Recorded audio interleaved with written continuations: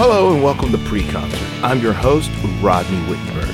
In this episode of Pre-Concert, we're going to meet Brian Flanagan. Brian Flanagan is performing November 20th, 2015 at Tin Angel in Philadelphia, Pennsylvania. For tickets and information, visit tinangel.com. Brian Flanagan is a singer-songwriter, producer, and multi-instrumentalist from Philadelphia. He composes and records melodic alternative rock with deep roots in the classic period of pop music. Here, Brian tells us about his first musical memories. I heard music first in church when I was a little kid. I think my first memory is driving on the way to church and just hearing the music that was on in the car on the way there. I was in a Catholic church, and I remember hearing the choir. All those old church songs had a lot of great harmony. I remember the organ in the back of the church, the big organ filling up the entire room. You would just hear the whole thing ringing through. Flanagan plays guitar, piano, and bass. I asked him what instrument he learned to play first. Drums, actually, is my first instrument, and I guess closely followed by the piano. I think I'm always drawn back to the drums, to be honest. When you learn rhythm, it follows you to all the different instruments that you play, because everybody's responsible for the rhythm. My mother made everybody in the family pick an instrument when we were kids to play in the school band. It was important to her. So I picked the drums because I remember picking up the guitar and thinking, yeah, that's going to take a little while.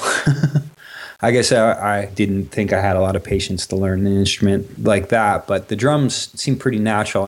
We had a great musical family in my grade school, the Quails, and I had a really awesome drum teacher who was also a big Beatles fan and a big Beatles collector of memorabilia and stuff like that. And my older brothers actually had a bunch of Beatles records. I remember the blue record where they're looking down from above and it's like the hippie Beatles is one of their greatest hits, I guess. I put that record on and learned how to play the drums to that record.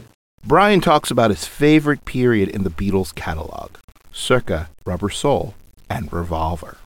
That was sort of the transitional phase for them. You could tell they were just having fun discovering different things to do.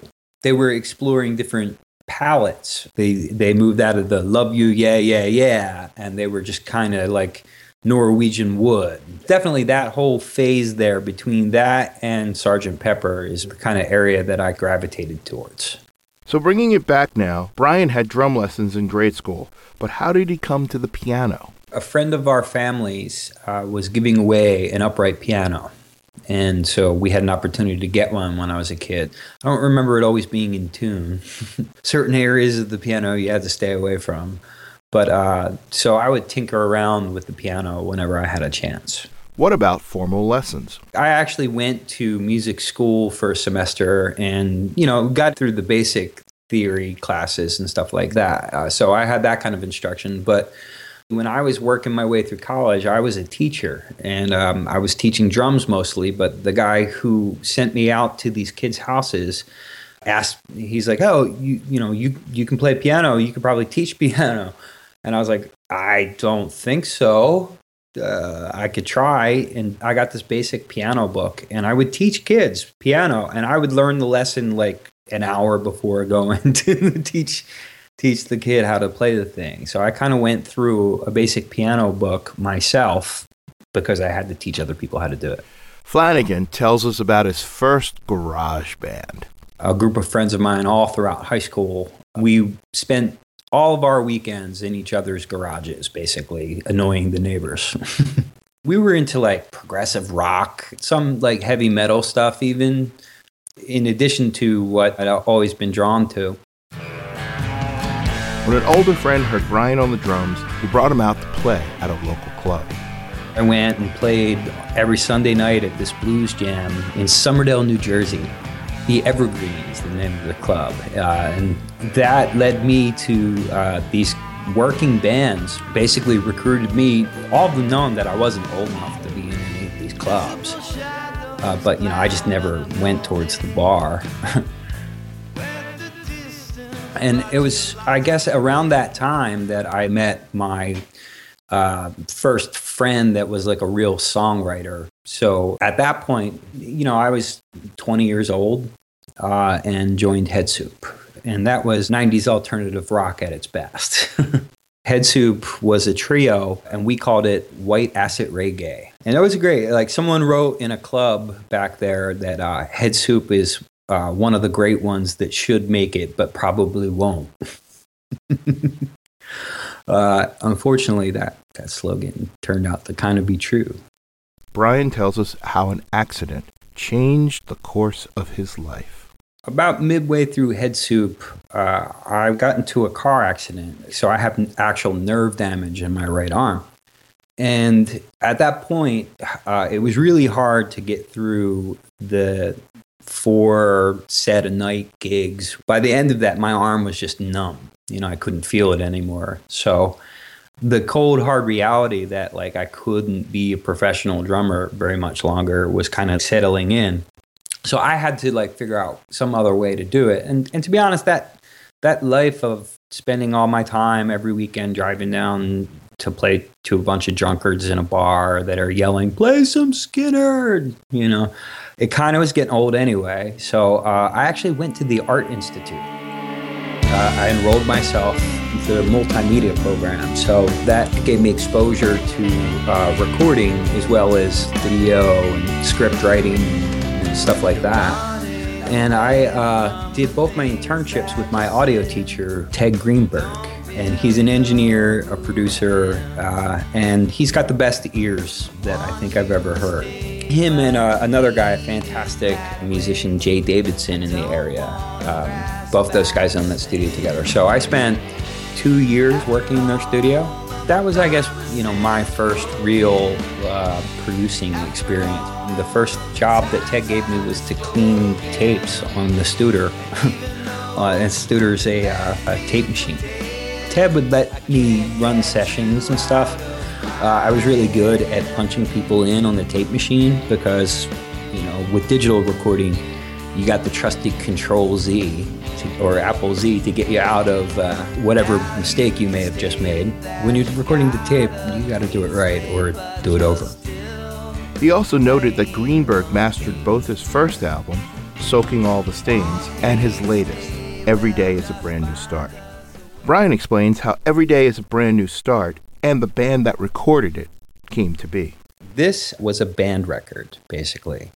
Derek Feinberg, who's a guitar player, played slide guitar on the first record. So we struck a friendship through that, and I started playing gigs and asked him to play, and he started playing. At the same time, another guitar player friend of mine, Jesse Lundy, who also works in the industry, we just formed a band, even though it kind of revolved around songs that I wrote.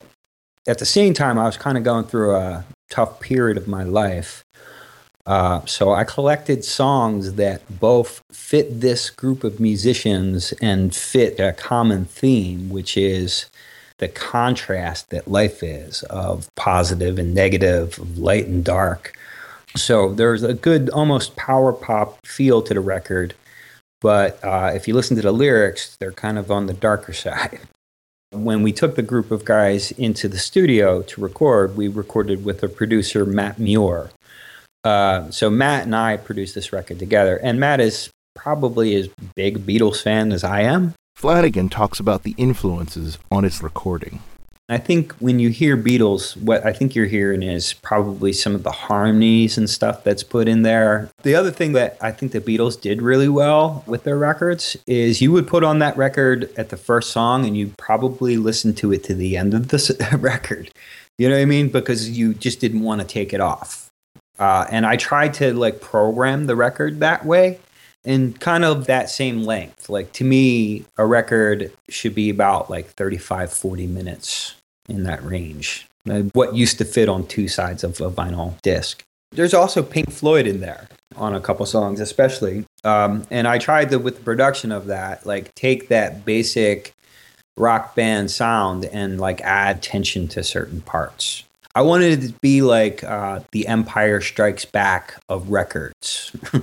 I like that story where the good guy doesn't win. It's kind of a dark story. Things are left unresolved. Brian takes us on a journey through the song that kicks off the recording. It's entitled For So Long.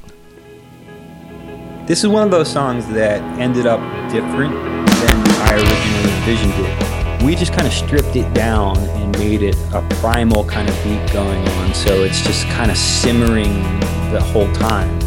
And then the vocal comes in. I was born in this race. And the vocals themselves are what kind of drive the song, the vocal and the lyrics. And the song is about longing to be in a place that you haven't been in a really long time. The frustration of not being there and wanting to be, and longing to be in a place of comfort, if you will. And so far from that place, I just long to be lost in your embrace. And that sets the table for the rest of the record. Here's why this CD party on November 20th is not one to miss. We're going to play the record at the show. On this particular gig, I'm playing bass and keyboards. And the guys that made this record are all going to be there live. John Beiser playing drums, Derek Feinberg on the guitar, Jesse Lundy on the guitar. And it's going to be also the first and last time that you can see this lineup play this record, because our guitar player is moving to another state. So Derek's is going to be our last show with him.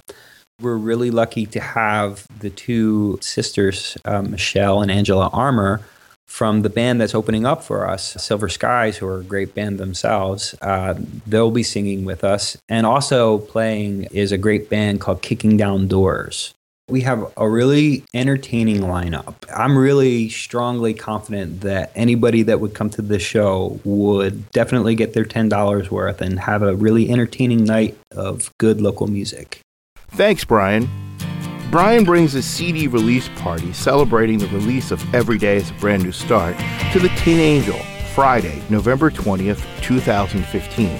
For tickets and information, visit tinangel.com. To find out more information about Brian Flanagan, go to www.bflanmusic.com. You've been listening to Pre-Concert. Pre-Concert is recorded at Melody Vision Studios. For more information about Pre-Concert, visit www.pre-concert.com. Like us on Facebook and subscribe on iTunes. This episode of Pre-Concert was written and produced by Michelle Armour. I'm your host, Rodney Wittenberg, and I'll see you at the show. Can you take me back today to the place I used